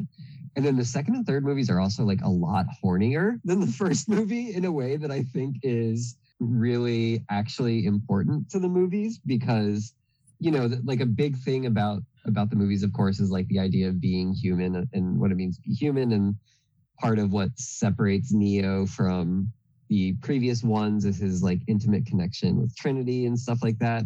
But all the stuff with the Merovingian, when he serves this woman a piece of cake that makes her like have an orgasm. Orgasm cake is a thing that's in The Matrix Reloaded. Then 2 minutes later, the Merovingian's wife like references him having like lipstick on his dick because he'd been like in the women's room with like some of the other like women who were there. And it just gets, and of course I think other people will talk about this, but then like the sex scene between like Neo and Trinity is like a very like grown up scene, like in a way that like I don't think movies really do that so much anymore. And they just start feeling like a lot more human and a lot more like there's more art and culture involved in them in a way that I think is like they just kind of wanted to visually and I guess artistically like expand what it looks like and what it feels like. And just like the Merovingian himself is just such a weird character and so bizarre. And I feel like and even the, Hugo Weaving's performances become like a lot weirder and like a lot campier almost in a way. And I think that they just kind of took the idea of like what the Matrix is supposed to look like and decided they wanted to just make it different. I don't know. Yeah, I mean it's that weirdness that humanizes it in a different sort of way where it's not feeling sterile, like a sterile environment all the time. I mean, I think like Peter, you had some of your points kind of I felt like fitted this, where there's just sort of scenes and moments where it's just like sort of the oddities of things. I know you wanted to talk about that mud rave where there is the mud rave is such a perfect counterpoint to the chasing the rabbit rave where Neo meets Trinity. Mm-hmm. It really is sort of like, of course this mud rave is going to happen or this cave rave or however we want to describe it, because that's where they were in the Matrix. That's the culture that they were creating in the Matrix. So that's the culture they create in Zion. I thought that was like really beautifully cohesive. And also, I remember just being scathed by that scene and like the combination sex scene with Trinity. But now you're right. It's so human and it's so great. And it really undermines, even though it is sort of like this mirror of these two sides of reality, it really undermines the binary dynamic of it. It really, I think that's kind of best shown when Neo and Counselor Hammond are talking about how no one knows how the Zion machines work. They just like have faith that they will work tomorrow. And this idea of the war against machines is a misnomer. It's like too simple. Really, it's like a war between individuals. And some of the individuals happen to have machine bodies. And kind of like places the Oracle and the Merovingian on kind of opposite sides of a really thin line where they're both just pursuing individuality. And I think that's kind of the great thing about that's what the revolution is. It's trying to make space for many individuals. Like the Train Man's teeth. For a program, his teeth are just like a bunch of pieces of gum in somebody's mouth. I love it. It's like, why is he so dirty? And when he's in the Merovingian sex rave, he's so happy. His face is such a beaming smile. He's not embarrassed about his teeth. I'm not either. I love them. It's great.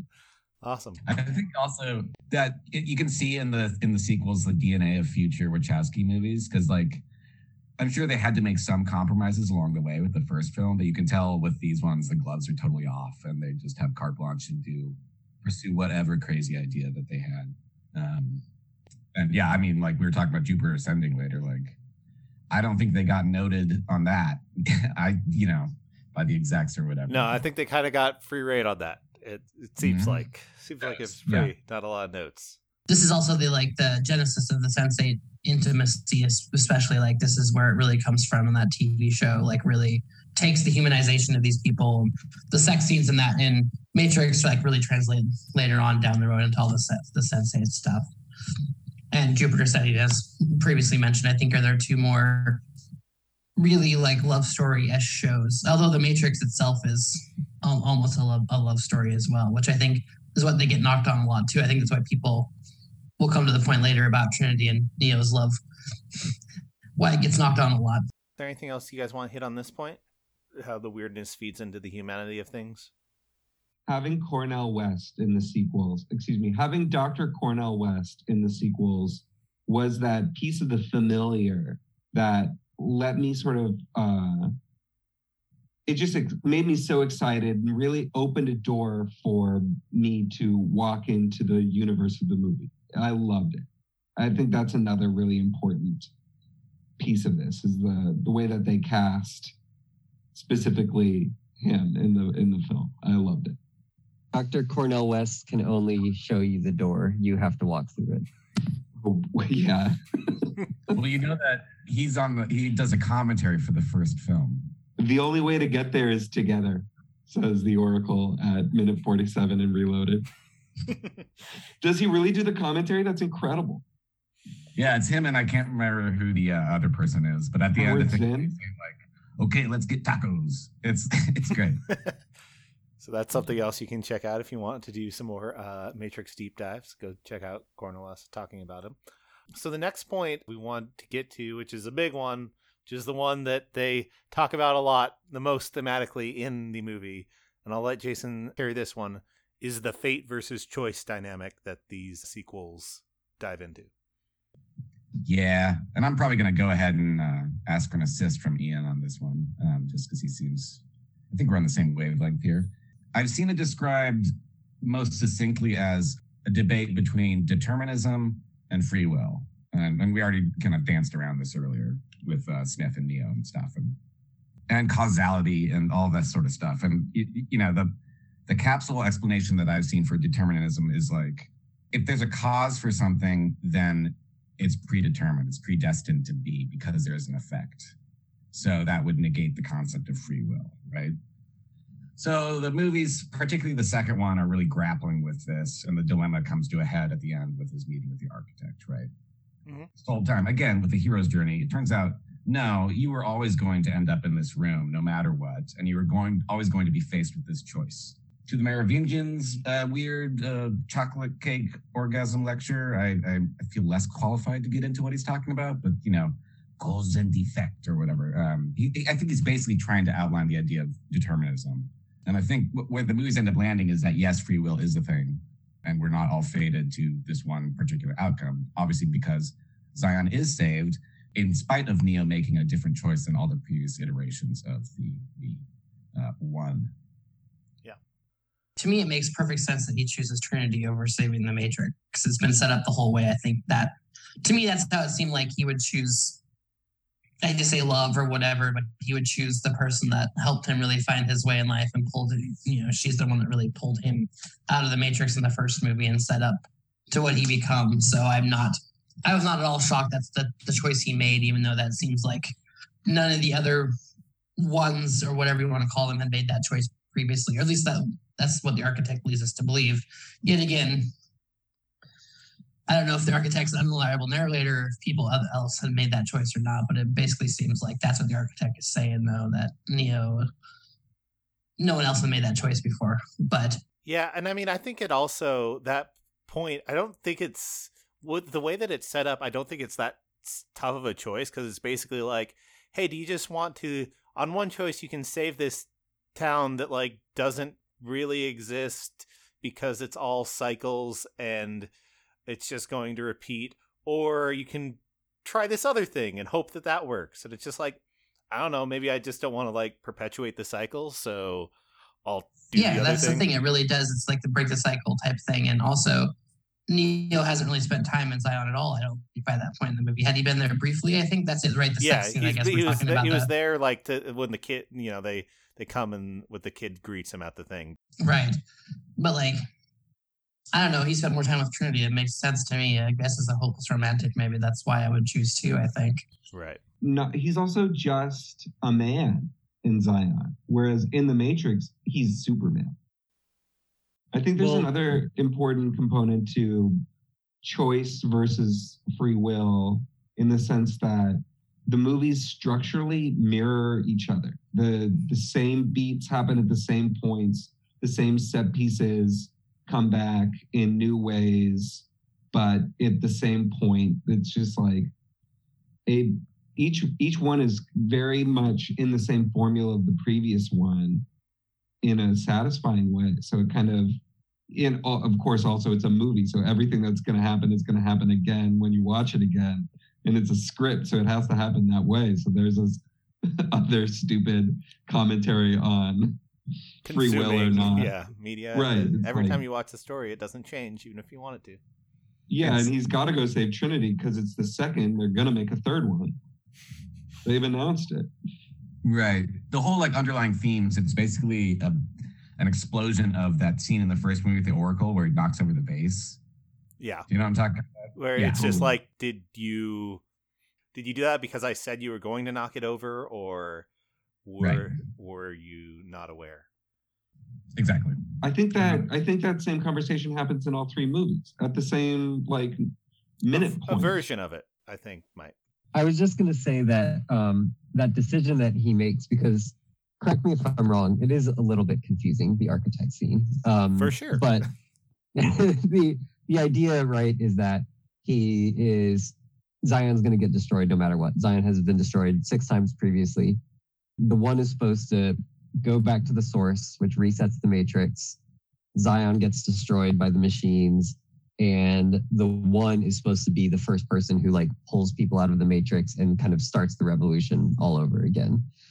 So basically, Neo's decision is to either go with like the duty of what he's supposed to do, which essentially at least saves the human race, because he does get to pull some people out and kind of restart this revolution, or go rescue or go save one person, which is Trinity, which leads to him kind of not resetting the Matrix, not saving the human race, and everyone getting killed anyway, which of course doesn't happen. But so it's like a trolley problem, right? So he's presented with whether to like save one person or to save everyone, like save the human race essentially. And I know like a lot of studies about the trolley problem and stuff say that most people, if they don't know the identities of the people in the trolley problem, would go and save the group of more people as opposed to the group of one person. But if they say like, that's your father or that's your husband or that's your wife or something like that, they tend more frequently to save that one person in like thought experiments on the trolley problem. So it's interesting because that's exactly what happens. Like he knows personally the one person and chooses to save her. Mm-hmm. So the discussion of this Neo choice to go save Trinity, I think, sinks in pretty well with our next point, which is one that I will just cede the floor to Allison to make. Obviously, the Matrix is now, we've known that's been a trans allegory all along. In fact, the Wachowskis have basically come out and said that they wanted a trans character in the first movie. Unfortunately, they never got that. But the whole red pill, blue pill thing, even from the first one, actually goes back to hormones. I don't know if any of y'all know this, but the red pill at the time was actually the female hormone, was HRT for trans women. Now it's actually a blue pill, which I think is hilarious. But basically the whole allegory is that, you know, do you want to be the person that you're supposed to be, or you know who you are inside, versus do you want to continue slaving away and not being who you're meant to be? And that's like basically throughout this whole thing. That's what Neo's choices basically come down to. I think in the sequels, especially, they really focus on him making choices on who he wants to be. Obviously, he doesn't want to be called Mr. Anderson anymore. He gets very upset about that in all three of the movies, but definitely in the two sequels by Agent Smith, he becomes Neo. Yeah, like the whole idea about identity and free will, like free will plays into the whole identity as well. Like, who are you as a person when you're in the Matrix or without the Matrix? And like, that's very much like trans feelings. I mean, for a lot of people who have identity, like, who are you as a person? But like, really the idea of when you're plugged into the Matrix and being forced to be someone who you're not really, versus the idea of coming out of the Matrix, being a free person and finally getting to choose to be who you are, I think really plays into, I think a lot of the characters fight with that. And I mean, Trinity has issues too, like who is she, especially in the sequels, like we're talking about, like where does she fit into the whole story now? She's obviously not a believer in the one, really.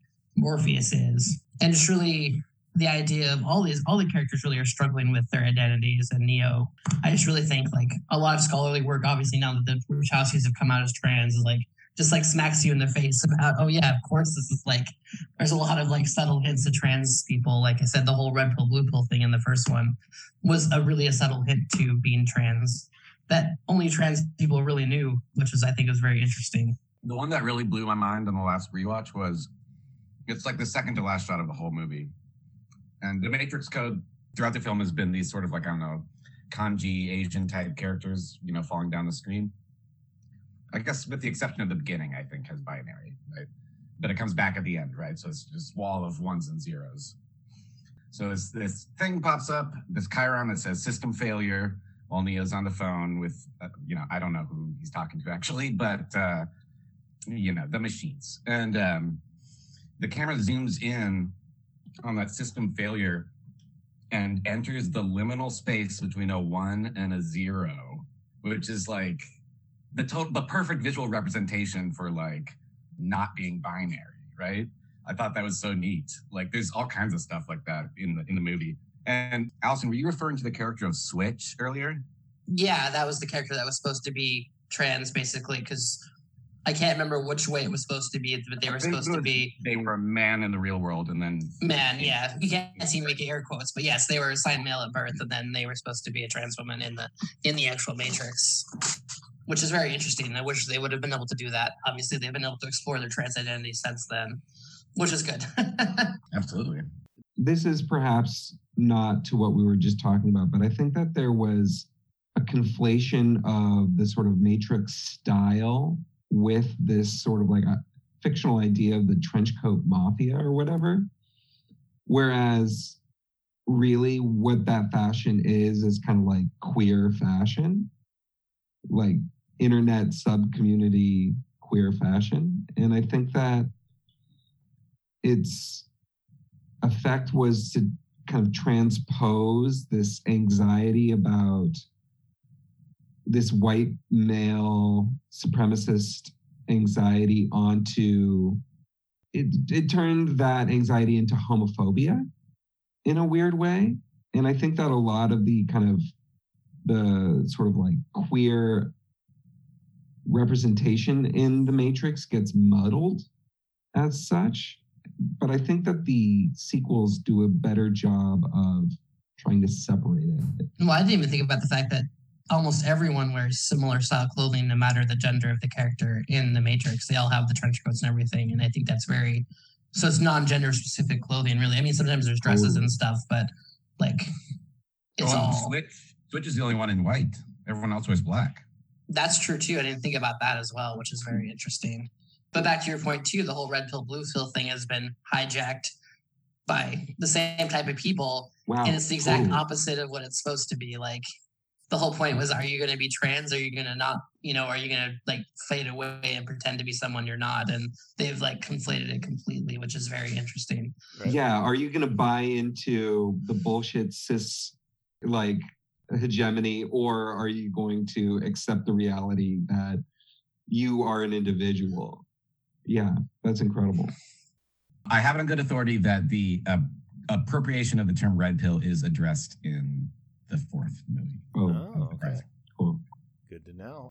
This isn't so much in line with the allegory itself, but just like definitely the queerness of the movies as a whole, like in the Zion Rave, for example, which I know is like a much maligned scene in the sequels, but it seems like some of us agree that it's actually awesome. And rules.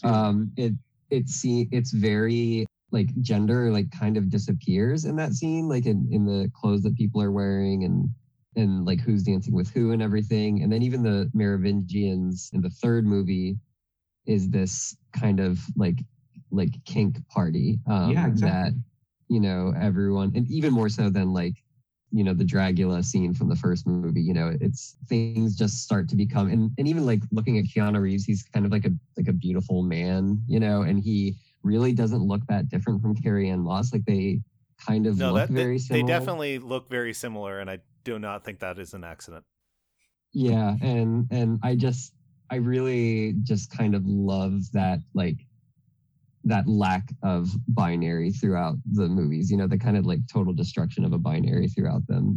And I hadn't been thinking about binary in terms of ones and zeros. And now I'm just going to like lie in bed for 6 hours with my eyes open, just like thinking about this. But yeah, I just really, especially now, like rewatching it, I really started to see a lot of this stuff more than I did when I was younger. And I just like, and how intentional and just really cool it is. So then we are finally arriving at the end. Ian and Allison, I think you both wanted to talk about how the sequel trilogy ends. Sure. And I think my point's pretty short, but something that also I've realized is like really rich sort of about watching these movies is if you interpret them allegorically or something, they read completely differently as if you just interpret them literally. So I'm just going to talk about how the ending, I know a lot of people were upset about the ending, and I don't know what people were expecting about the ending, whether it was going to be like Neo somehow destroying all of the machines and everyone being free and being happy in the end, and having like an Endor style party or something. But yeah, it's a Yub Nub, just some Ewoks dancing. Yeah, but if you think about the like literal logic of the story and sort of the history of the Matrix and everything, there's this kind of weird between the lines thing about like humans created AI that was like, it was essentially the slave of humans, like as machines are. And then it became self-aware and was like, I'm not going to do this anymore. And then rebelled against the humans. So really, originally, if you think about it literally in terms of the logic of the story, humans were like the bad guys originally by like creating machines and enslaving machines. And then machines became self-aware and were like, we're not going to do this anymore. They rebelled against humans. And so really like it just is the perfect ending for in the way the movie ends. We'll talk about it now, I guess. Yeah, go ahead. After Neo essentially makes a bargain with the machines to destroy Smith by essentially connecting him back to the source, because he goes to the machine city, plugs directly into the machines, goes in, does the Dragon Ball fight with Smith, and is then assimilated by Smith. but because Smith assimilates into Neo, he connects himself to the source and becomes deleted. So the sort of bargain is that humans will stay in the Matrix, but they'll be allowed to leave if they want. And so this movie that is so pro-choice throughout the entire thing ends on like the ending is choice. Like humans can choose to stay in the Matrix where their lives are arguably better, or they can agree to leave and go live in like a scorched earth in underground tunnels. And if Neo had freed everyone, they wouldn't have had a choice. They would have been yanked out of like their normal lives wherever they were living, and all of a sudden been living like found out their lives were a lie and they were just thrown into this underground. Eating paste and exactly living in an underground city. Yeah. So I just think it's actually really brilliant that the movie still allows choice for whether people want to be saved from that or not in the end, instead of the savior. And that's why I think it ultimately complicates the savior thing. He really doesn't save them. He just provides the opportunity for them to like save themselves. Yeah. If they want to, from the Matrix, which actually is not such a bad deal. The more I think about it, being in the Matrix and not knowing it is not bad, but that's essentially what the ending acknowledges also. And I just think it's logically just the ending that makes the most sense to me. And one of the points I want to make is literally it's a Deus Ex Machina. And I know that really a lot of people did not appreciate that, but I like camp and I like that's hyphen. Like that fits so much in with the Wachowskis. Like everything they've done has a really good element of camp to it. And I think we've already talked about that with Jupiter Ascending. We haven't talked about Speed Racer, but that Speed Racer is also a whole campy movie itself too. But I think the idea that they freaking has an actual literal Deus Ex Machina subverts and also plays on all the tropes that pisses people off, but I think it's really awesome and hilarious. And it totally fits in with how the series goes.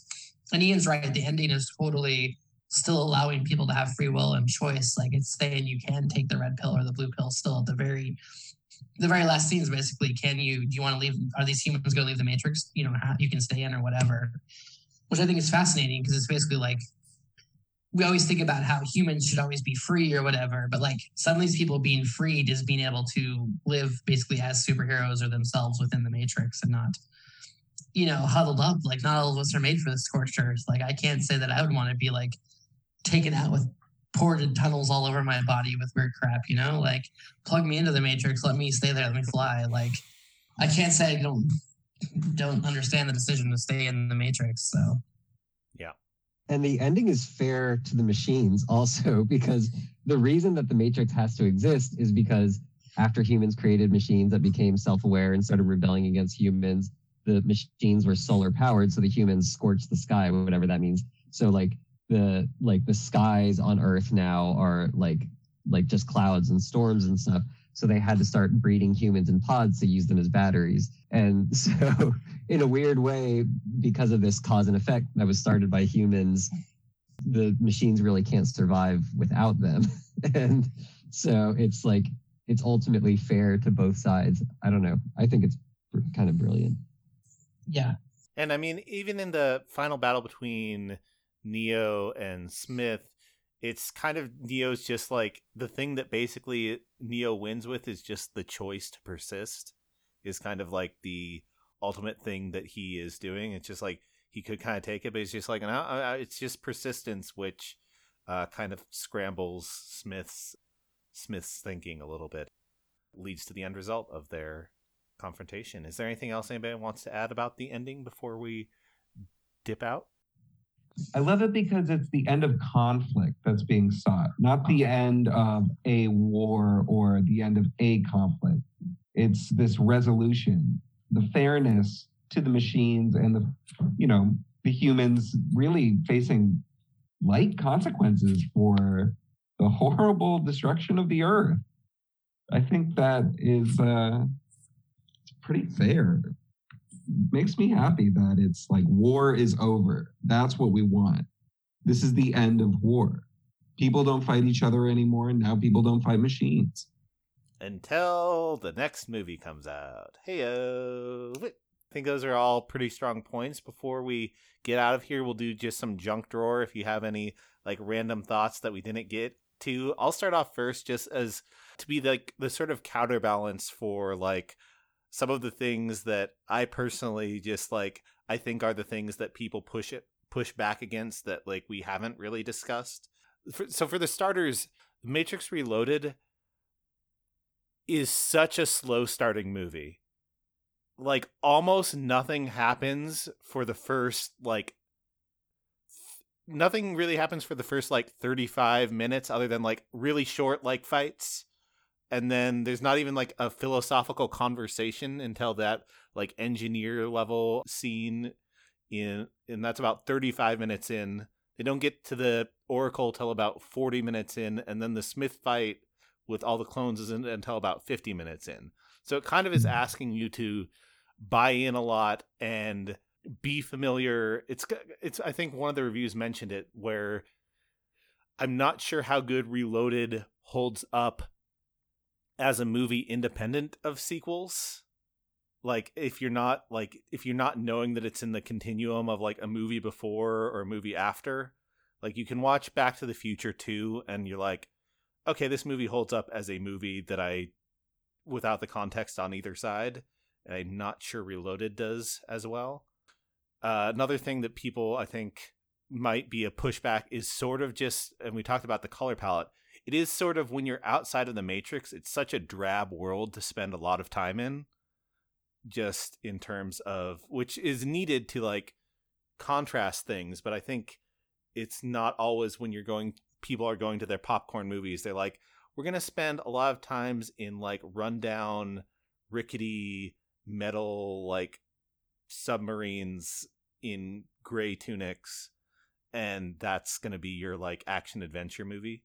Again, it's not that wasn't the right choice to make cinematically, but I think that's some of the things that people are pushing back against because it doesn't make for when you're not in the action sequences and things like that, the cinematography isn't like hyper compelling from moment to moment. To me, that first 30 minutes or so of Reloaded is when it starts like not developing super deeply, but introducing these characters that end up being important and someone that you care about, people that you care about eventually for like the final battle during Revolutions. Right. Like it kind of lays the groundwork for that. Yeah. And you're right. Like in on its own as like a middle chapter, if it was just a separate movie, it would kind of like introduce these characters and kind of lay the groundwork for them for something that ultimately never happens. But it does eventually, like you need to care about Niobe and you need to care about Link and Z and stuff like that by the time those like final conflicts come around. Link and Z is also such a good counterpoint to like the Bane-Smith corruption. Yeah. It's like their bond strengthens each other, and then the sort of like non-consensual relationship between Bane and Smith has this really negative outcome for everybody. I think their relationship also parallels well with Trinity and Neo, just because they're sort of like Trinity and Neo are almost like the superhero couple, and in comparison, they're just like the like working class like people just trying to like skate by and be like, well, I guess we're gonna have to use this like lucky charm because it's not like I can bend reality. I'm just gonna have to like scrap it out and like pray that you get back. Speaking of Bane and Smith, I don't know that actor who was Bane, but he does a very, very good Hugo Weaving as Smith. Yes, he does. Yeah. Yes. It's one of those things where you like are like, there's a moment where you're like, wait, is this him in like weird? No, it's not. It's like, oh, okay. Very, interesting performance. Another point, because Peter, you brought up the Columbine thing. I do think that probably the thing that when rewatching the first, because I rewatched all these in the past week, the thing that probably holds up like the worst in the original Matrix is just how like gun porny it is. How it just like cascades of like bullet shells all the time and things like that. And I do think that like Reloaded in some sense reacts to that. Revolutions gets back to a lot of bullet fights and there's a lot of the mechs and things like that. But in Reloaded, I think the like first guns that are like actually used might be like Monica Bellucci shooting the like werewolves is actually like the first time a like trigger is actually pulled in the movie, and that's way deep into the movie. And I was going to say the same thing, Seth. It's what stood out to me is like at no point does Neo pick up a gun in the sequels, and by all indications, he probably won't in the fourth movie either. Right. So it's a very I think that was a very intentional choice, though they kind of shifted away from it in the sequel, but it does feel like a very distinct choice that has like actual weight to it for this action hero and this like Masonic action figure. It does open with Trinity double firing. Right, but technically that's you're right, that's the first time bullets, but also that's not actually happening now, that's a dream. So like the first time that in the time sequence. Yeah, I know. Right. But in the actual, like, if you're treating it like it is chronological, the first actual time that a bullet is fired. Yes. It's also the thing that's so cool about that too is like for that Merovingian henchman chateau fight scene, like first they try to shoot at Neo, and as he's shown at the end of the first movie, like you can't shoot at them, he'll just stop the bullets. So they're like, cool, we're gonna fight with like medieval weapons. Yeah. It becomes awesome. Neo almost does a full Ninja Turtles in the in Matrix Reloaded, because he gets Rafi Neo gets the sides, Leonardo has the sword, and Donna Neo has the pole in the Mr. Smith fight. So if he had just picked up nunchucks, he would have gone full TMNT in Reloaded, which is a little disappointing that it's not there, but we'll get over it. The only weird thing about that scene, it's like he has the Force, but only in that scene. Yeah. Like he beams the side to him, and I'm like, since when can you do that, bro? You should be doing that all the time. Yeah, for sure. Are there any other points, junk drawer points people wanted to get off? So this is more about the first movie, but I find it really interesting. So there was actually a lawsuit around the first, well, multiple lawsuits, but the one I'm talking about is from this Scottish comics author named Grant Morrison, who had been publishing this really far out comic book called The Invisibles. And if you read that book and then watch the first Matrix, I'm not saying the Wachowskis like totally ripped him off. You know, they're borrowing from a lot of things to make their stew, but it is remarkably similar in a lot of respects. Right down to the bald guy in the black trench coat and the gun porn and the trans stuff. It's all in there, but it's even weirder. If anything, they kind of made like a palatable version of the ideas that are going on in that book. So if you want to check it out, I recommend it. It's only this long, so... For those listening, Jason just pulled out a tome that you would need like help checking out at a library from the old lady because it's so heavy. It's gonna hurt. Yeah, it's gonna hurt your back if you try to put it in your backpack. He just pulled out volumes of reference material. One thing, another point that I had, which is I think an issue that the sequels have, is just the establishment of Zion in terms of like, what is it? And like, what's the layout of it? And, you know, there's all this talk about like, oh, we can't afford to send 2 hover ships because like one hover ship because we need it for defense. And it's just like, well, how exact, like, it's never totally. We never see a hover ship in the defense scene. Right. And you don't know how many hover ships there are. You also don't know, like, just the basic layout of the city when, like, the Sentinels are, like, drilling in. You're like, okay, so now they're in a dock. Where are the people? Like, there's never an establishing, like, view of, like, how Zion is laid out. So it's hard to tell, like, what's specifically in danger when they're actually fighting there. If only the Life Aquatic had been out at that point, and the Wachowski sisters could have said a little bit of a "let me show you around my boat" moment.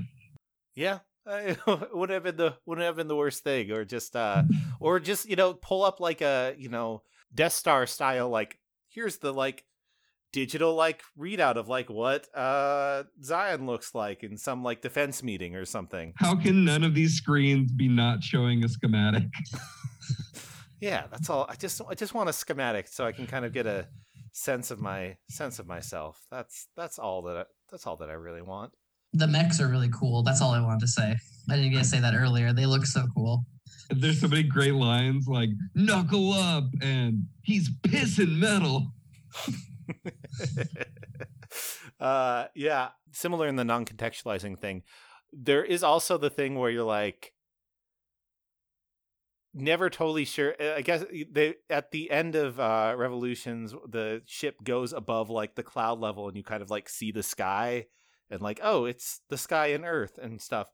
But there is like an element up until those points where it's a little bit of like the Snowpiercer train thing, where it's just like, are we sure that like everything's screwed up on the surface, or are we all just like, there's no like, it was like a tell but never show element where you're like, I would have maybe liked to see somehow that like the people are aware that the world is screwed up and they're not just like subterranean isolating themselves because that's what the narrative they've told themselves for generations. And the only one moment where is just like weirdly like Jesus cringy bad, I would say, is in the Smith clone fight in Reloaded in the second movie when Neo throws. No, don't say the sound effect. When Neo when Neo throws Agent Smith into a row of Agent Smiths, what sound effect pops up but a bowling pin knocking down a bowling ball knocking down bowling pin sound. It is just weirdly like out of left field, like cartoony, corny, in like after this like very intense like scene. I don't know. It's you know what? I've never clocked that. That's very funny. Yeah. You know what else is very funny in terms of a scene with lots of Smiths is towards the end of Reloaded when they are in the like white hallway trying to get to the room with the architect, and like a bunch of Smiths come out and start fighting with like I think Seraph and like Morpheus and Neo and stuff like that. So they're in a narrow hallway, just and there's like a ton of Smiths fighting. And when you're in the middle of it, you're like, oh, this is so intense. But then it cuts to this scene with the Keymaster, who is this guy with keys, and it shows him like kind of sneaking around behind them. And it just looks like a bunch of Smiths just like bumping up, trying to get past each other in the hallway because he's behind them. It's an extremely funny visual that I don't think I'd ever caught before. And I don't know if it's intentionally funny or not, but it's like, what would a ton of people fighting in a hallway look like if you were just standing apart from it? Like, it might look really funny. Right.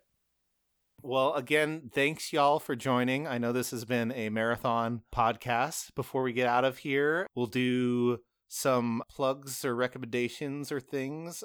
Why don't we start, Jason? Anything? Well, first off, you can re-mention the comic that you just mentioned, and anything else that you would recommend or have to plug of your own or others that might be Matrix adjacent wanting to explore. No, I'll plug The Invisibles again. Okay. You don't have to read all of it, but get a taste. It's good stuff. Okay. Peter, is there anything? I don't think I've mentioned, but Peter is the person who put together the theme song that we use, Weird Al cover for our podcast. So if you like that, Peter is to credit for that. Anything you would like to plug, Peter? Yeah, you please listen to if you like the theme song, I have more music that's similar to it at peterrichards.bandcamp.com. I also play in a rock and roll band called Dude York. America's band, Dude York. And I also play in a rock and roll band with Allison called Sunday Night Heat. We really rock, and there's more stuff of that coming up soon that we don't want to spoil it now, but we're excited about it. I hope to hear that reiterated. Allison, do you want to dovetail off that? Anything to plug or recommend? Yeah, just you can find me on socials. I'm pretty easy. Allison McManus. It's with a Y. Yeah, so he's hopefully in the 2022 we're going to work on our full-length album with a new drummer, which will be good. And excited to see the new Matrix movie. Obviously, everyone should go see that. And oh yeah, we should probably talk. We'll talk for a second after we're done with plugs for a second on that. But yeah. And if you haven't seen the new Dune movie, watch Dune. That's my big suggestion. Dune's good. Ian. I don't know a lot, but I watched the first episodes of the newest season of The Expanse and the new season of The Witcher, and they were both really good. Okay. So if you all like those, you should watch those. My wife has a podcast, Ghoul on Ghoul. Yeah, Amanda, who did the Jaws 3D episode, which is one of my favorite episodes of this. So if you haven't listened to that, so she go listen to that. She'll probably plug Ghoul on Ghoul at the end. She does. Awesome. I guess, yeah. Also, wait. Yeah, go. I also want to very brief. You're wrong, or everyone is wrong about Hawkeye, which I think is the best Marvel show, and it seems to have gotten very mixed to lots of thumbs up in the chat good. views, in the muted chat Okay, views for cool. that. So yeah, I think it's a lot of people on board. Really good. Yeah. Awesome. I guess before we exit out, we should say the fourth Matrix is coming out. Thoughts, expectations? What are you guys feeling heading into this week release of the film? I expect it to be divisive. I don't think anybody's going to agree about it. It feels personally like a high wire act, like something I wouldn't do personally, but I'm glad it's happened. I'm really excited for the transness of it. I assume there's going to be a lot more, hopefully, actual explicit trans stuff in it. Overt. And the guy playing Morpheus now, I can't remember his name, but he's a really good actor, and I'm really excited to see. Yeah. Manhattan. Yeah, exactly. Exactly. Which is another show. You should go watch the HBO Watchmen if you haven't watched the HBO Watchmen. Yeah. Dr. Manhattan and Black Manta. Right, he was Black Manta. He rocked his Black Manta. Oh, yeah, that was great. So he's playing Morpheus in the new movie, which I'm really excited for. I didn't realize that. That's sweet. I think, as Peter was alluding to, we will probably have to group up again in the future to say that everyone was wrong about Matrix Resurrections, because I think it looks fucking awesome. I'd love to say that. I'd love to see it all again. Best picture already. Well, see, maybe it'll just be good and everybody will like it, and then you guys won't have to do a further group episode. But people have already seen the movie, and that's not going to happen. Seth, what are you, in the Matrix? Come on. I mean, hey, what am I, person who already has done 2 episodes on Wachowski films and has another one in the pipeline? And yeah, I'm gonna say, other than the original Matrix, I think every other Wachowski project has been divisive. So I'm not be shocked that it'll be divisive again. Jason, did you have something else before we bounce? This is more of a visual plug, but if you've never seen this movie, you should see this movie. Jason is holding up the VHS of Bound. Is that the first Wachowski movie? Yeah, that's what I thought. So, yes, thanks again for having this fun Matrix Fest. I hope you all enjoy Matrix 4, Matrix Resurrections coming out. I'm sure we'll all be seeing it, and we have a group text thread, so I'm sure there will be thoughts exchanged. No spoilers, people. Remember, make sure people have seen it before we go too deep. And remember, even if everyone else mocks it, love the stuff you love.